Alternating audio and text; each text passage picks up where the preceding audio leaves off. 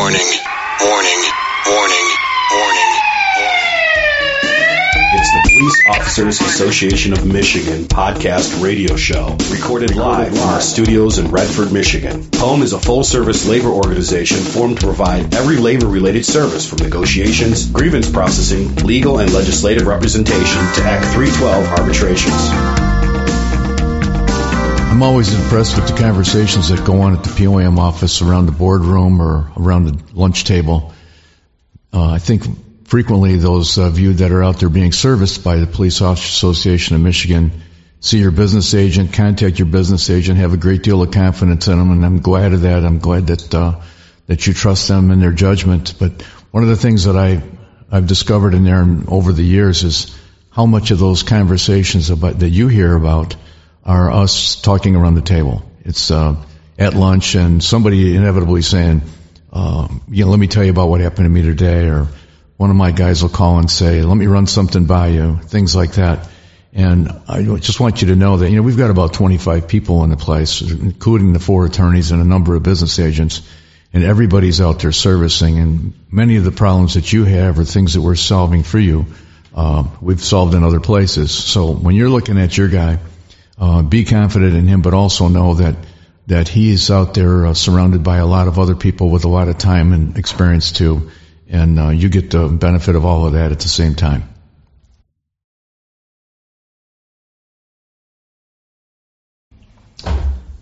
Actually, I have one for you guys that just came up the other day. Maybe you can give me a little guidance on it. I had a TPOAM member that was on his way to work, and then he got scheduled for a drug test that he knew he was going to fail, and he called me and asked what I should do. So I told him to go take the test. What do you guys think about that? I would just like to say, this is not a euchre game. Tabletop discussions are allowed here, right? It's not prohibited. You're in New York or Augie, you don't understand such things.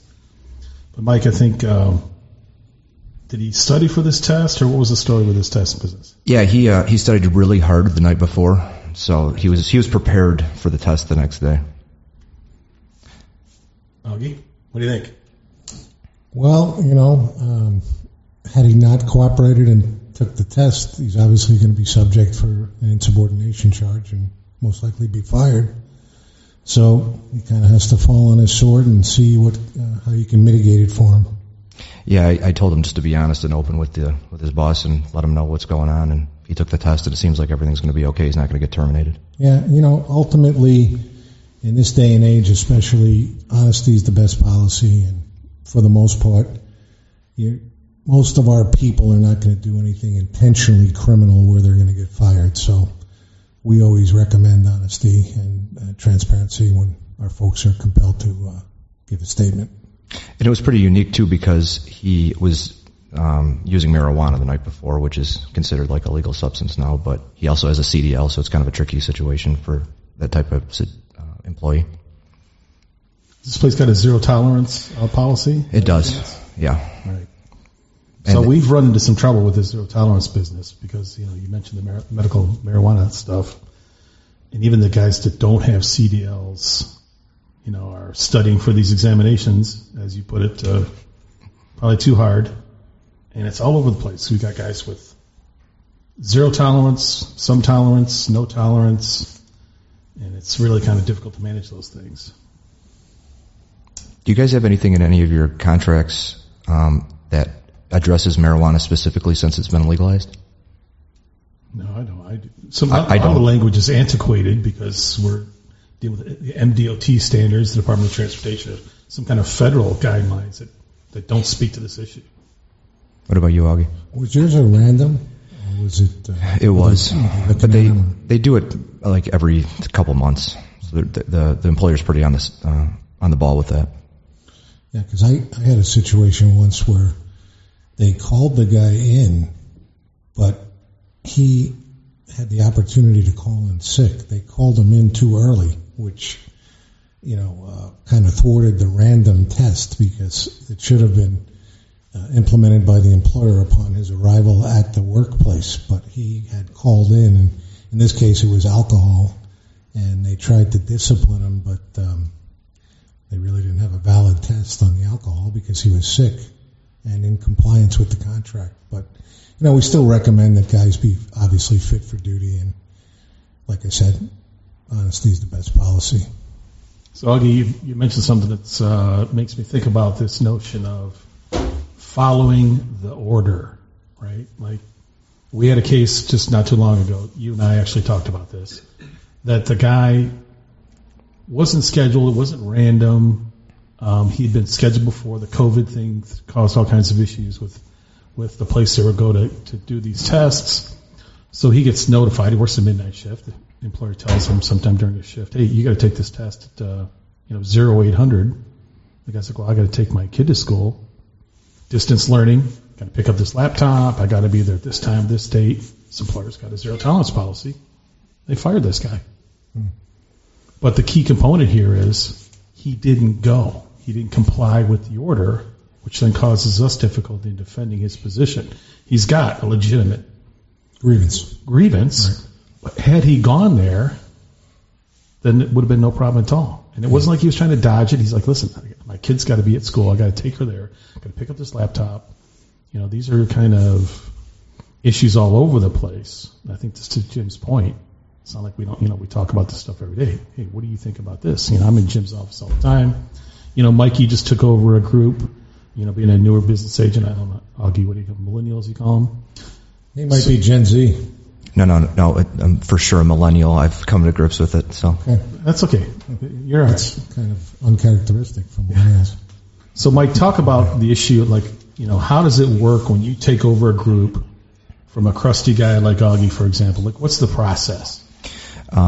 So we, Jim usually doles out the groups to newer business agents, and then I get the files and all the paperwork that's gone along with that group for the history of them being part of POAM, and go through bargaining history and get a feel for the group, and then reach out to the local leadership, your president, your vice president, give them a heads up that I'll be the new point of contact. And but in this case specifically, I got a couple new groups. Dave, you'll be my grievance agent along with that. So you've had a history with the new groups so I can go to you and get all the information and bounce ideas off you because you're familiar with the team. Groups that I've taken over from Augie, it's been the same thing, the transition. We meet with everybody, let them know that it had nothing to do with anything else than just restructuring and going from there. It's usually pretty seamless. Hey, Mike, I don't, Augie and I pick on you because you're millennial, but you're a veteran police officer. You've been around. You've been active in your local. It's not like you're 10 years old, right? Right. I've been doing this for 20 years, so I appreciate you saying that, Dave. Well, I know. Augie's giving me the side eye over there. Well, let's get back on track. COVID threw a big wrench in the works, and Mike's doing a good job.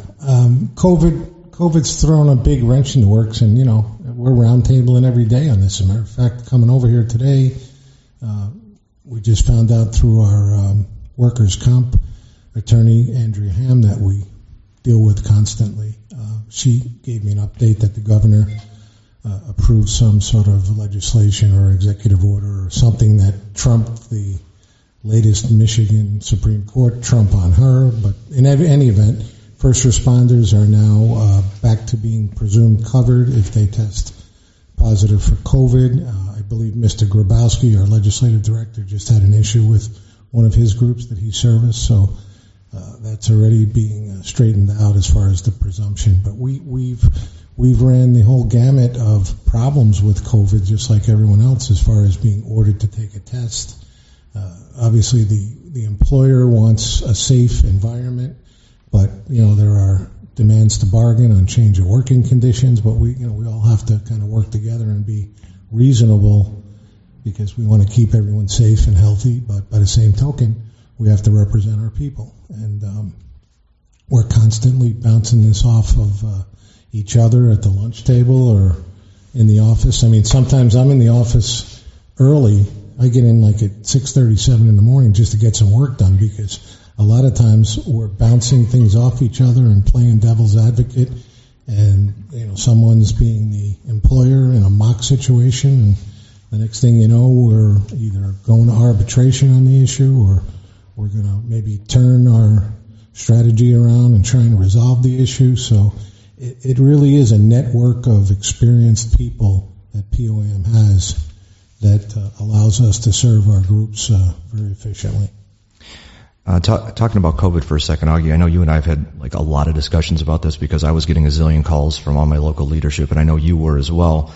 I'm getting a lot of calls now of people that, not so much police groups, but other TPOAM groups that have been off this entire time, but are, being compelled to come back to work, and they're all kind of freaking out about it. And they don't like hearing me say, you got to go back to work at some point, even if you're afraid. I mean, have you had a lot of that? Yeah, and that goes back to what Frank, our general counsel, Frank Guido, always tells us. If you have to comply to a lawful order by the employer, and then we grieve later, and that's the way we operate through the collective bargaining agreement. So, it's a delicate situation. People are afraid and frightened these days, but the bottom line is this is no time to lose your job either. So that's a good point. You have to be take all the necessary precautions and just go along with the program unless it's really outrageous. Augie, can I just come back to this workers' comp business? We were just talking about that before we went live on the air. You can look for this to come out on your POAM app. You'll get a notification about all the details. But talk about this business with this COVID, and you've got TPOM groups, you've got DPW groups, you've got police groups, you've got police command groups, and how it runs the gamut. Half of our people have been working this whole time, and half of our people haven't been working at all. They're working from home, in your pajamas or whatever. So if you had situations where employers have really not done the right thing as far as CDC requirements, letting people come back, social distancing, all that stuff? Well, I don't really think any employer would take the risk of bringing their employees back without setting up the latest CDC precautions. But of course, the essential workers were never sent home remotely. So that's kind of the rub on the whole thing as far as CARES Act and compensation. A lot of employers were treating non-essential workers as essential workers. So, like you said, it really does run the whole gamut of consideration. And that's why I sent a generic letter out to my 40-something groups just to ask the employer to consider particularly the essential workers, including the DPW guys. We have a lot of DPW folks in TPOAM, and those folks were on the front lines. And, there's a different degree of potential exposure between the police officers, the dispatchers, the DPW folks, and then even the general employees who still have to work the counter at times. So it's just such an overwhelming, pandemic that has affected everyone in so many different ways. We just all have to keep calm heads and try and do the best for our folks and keep them protected. You mentioned, and we were talking about this a couple of days ago, this notion that, the Senate bill that led to this notion of the terminology essential workers, it's not something that POAM invented. That's something that the legislature came out with. And there's people that we represent that work the whole time that have not got that bonus. And you were talking about the funding or lack thereof of this money the other day. Yeah, you're talking about the $1,000? The $1,000, yeah. Which had to be, I believe, paid out by September 30th. Correct. Yeah, that was specific to approximately 6 groups, and typically first responders, I believe firemen, dispatchers were included in that. That's correct, yeah. But, the DPW was not. No. And that created problems. And I have some groups that are what we call a split group. Some of my sheriff departments have clerks in there in the bargaining unit. Or cooks. And unfortunately, they were not considered in that grant money. There is a provision for the employer to pay them, again, out of the general fund, and to recapture the payroll money through that part of that CARES grant. But that all has to be generated by the employer, and really have to kind of beg the employer to consider the other folks. I'm in the process of doing that now. What I've done in a recent proposal was I did a base wage adjustment for the clerks in my split group of a specific sheriff department, which brings them up to that $1,000 that they should have probably received. So that was a way around it. Whether I can get that through or not, I'm trying for the folks, and they're pretty happy that at least I'm trying for them. Mike, have you had this come up in any of your places? A couple of my places, they were giving hazard pay the entire time for the first responders, and then DPW workers kind of got screwed on that, and they were working every single day like we were talking about. Right.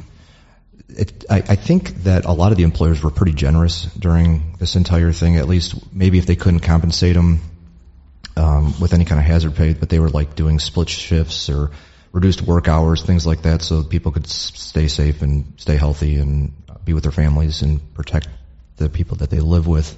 But not specifically what Augie was saying, though. Augie, there's been a couple groups that have taken action, taken money out of the general fund and paid people that were missed. I know you mentioned a couple, and I've got a couple. So that trend is that's not over with. And that's something that we're going to have to continue to keep an eye on. And we really don't have contractual authority to compel an employer to do such a thing. The places that have done it just kind of did it because it was the right thing to do. Yeah, and that was before the grant money was available, because Correct. that was also incumbent on the employer to apply and get approved. And a lot of places required a letter of understanding in case the money never came through, because they advanced that money out of their general fund. So it really is specific to each group, and that's part of the reason why you want to maintain a good relationship with the employer. Although you're going to try and always do the best for the group, but it makes no sense to be constantly in an adversarial, confrontational situation with these employers. If you have a reasonable employer, you should act accordingly. That was something that I kind of picked up on early on in this career. A lot of the local leadership wants us to come in and scream and yell and act like fools in negotiations, and it just doesn't work out that well on our side a lot of the time, because we end up becoming so contentious that they don't want to deal with the union whatsoever. Yeah, well, you got to remember, our job's different than being the local president and sitting at the bargaining table with your local group. Our job is to take in everything from the local, so to speak, wish list, what's going on there locally, the issues, the problems, because they have a lot of things that they're taking personally, perhaps. We've got to look at the big picture and get the best package back to the group to ratify. And, that comes down to constantly being in touch with your local people. And, I'm retired 6 years. You're still active, Mike. Dave, you're out about 5 years, right? Right, yeah. So, in this world today, speaking to millennials, they call and ask questions they know the answers to. So I'm pretty up on things, and I like to stay current with not only current events, but active officers in the latest trends on policing and what's going on out there, because, you don't want to be disconnected these days. That's a sure way to not service your group properly. Circling back to what you said, Dave, about transitioning from one business agent to another when I get a group, that's one thing that I kind of put out there right off the bat. I tell them I'm going to be kind of annoying because I'm so involved with stuff day to day, and maybe, if they came from a different union totally, where they didn't even know who their business agent was, I'm texting, calling, emailing these people like a jealous girlfriend all the time. No, you're not going to be kind of annoying, Mike. You are annoying. There's no getting around it. The facts millennial. That's a good point, though, Mike, because I think I've kind of taken Mike and a few other guys, give them a little orientation, ordered by President Tiganelli, but it's a good idea. What I do is I have 40-something groups, and I have everyone on an email distribution list, and I've offered that to Mike, and Al Breeze has just come on recently, and Eric Ronowitz. To me, information is key. Information is power, and the most current or topical events that I can push out that people can use, and I've got all my groups in here. I've got cop groups, I've got dispatchers, I've got DPW workers, I've got court clerks, And, I push out generic information and specific information, and, they take it for what it's worth, but I make sure that they're getting the most topical information, whether it be legislative, Lansing information, COVID information from Blue Cross. It's just a matter of staying in touch with everyone. And most of my folks, when they call me, I return their call by the end of the business day. And I think that's all our folks really want. They want to be able to get a hold of somebody to answer a question. And that's what I do. And if I don't have the information, I go research it. Well, Augie, you're my business agent. And, prior to me working for POAM, I know. That's why I'm so good at this job. We were in constant contact all the time. And then prior to that, Tiganelli was my business agent. We talked all the time. So it's kind of what we do. It's one thing that TIG is ingrained in all of us is you got to call these people back. There's really no reason that they shouldn't hear from you. I was telling Steve Sellers, another one of our guys who's coming off the job and transitioning this work. He calls me all the time. First thing he always says, Dave, hey, sorry to bother you. Like, Steve, you're not bothering me. Like, we're supposed to have these conversations. It's like we're talking about here now. Yeah. Like, we spitball this stuff all the time in the office. We're at lunch. We're in the lunchroom, coming, going. I called Augie last night, I think 6:30 at night, because that's how it's supposed to do. And for our local guys, sometimes they feel like they're hesitant to call. I told Eric Ronowitz yesterday, if you're driving back from someplace, call your local presidents, because they'll say, oh, hey, I didn't want to bother you. Hey, but when I got you on the phone, what do you think about this? And it's like, bro, just call me. I didn't want to bother you. You're not bothering me. This is what we're supposed to be doing. Well, Tiganelli's famous for that. He goes all over the state, and he's always constantly checking in. And that's a good habit to get into. And the bottom line is we're here to serve these folks, and it's not 1980 or 1990 or 2000. We have to adapt just like you do as a cop, right? I came on the job in 1983 in NYPD, and I went to Dearborn, and that was a whole different place than NYPD, but you constantly have to adapt, and in police work, just like this job, you can learn something every day from a rookie, right? And like you say, this roundtable, the roundtables we have at work, when some of us play devil's advocate, even the most senior guy can learn from a new guy because of the constant adaptation that's required for this job. And really, POAM, with the people that they've brought on in the last 10 years, has recognized that because, there's a different service level required these days than 20, 30 years ago. 30 years ago, you just went in, you negotiated wages. Today, you have to have a handle on PA 54, Public Act 152. You have to be a wizard or at least a semi-wizard in healthcare. Thank God we have good liaisons too, like Shelley from Blue Cross Blue Shield, right? Andrea Ham, Workers' Comp. This all goes into the cake here at POAM, and networking like we do all the time. Honestly, that's why I get in early, because we are bouncing stuff off each other constantly, whether at lunch, throughout the office. There's not a quiet time in that office because someone's always in trouble. Some weird thing's happening that's out of the scope. And, sometimes we even baffle the lawyers, but we always work it out, and we always do the right thing. I'm still kind of hung up that when Jim calls, I wasn't special. I didn't realize he was calling everybody else on his way to and from other places. But touching on what you said, Augie, about learning, as a matter of fact, I had a weird one the other day where I actually called President Tiganelli and said, I got to run something past you. I don't know if you've ever dealt with this before.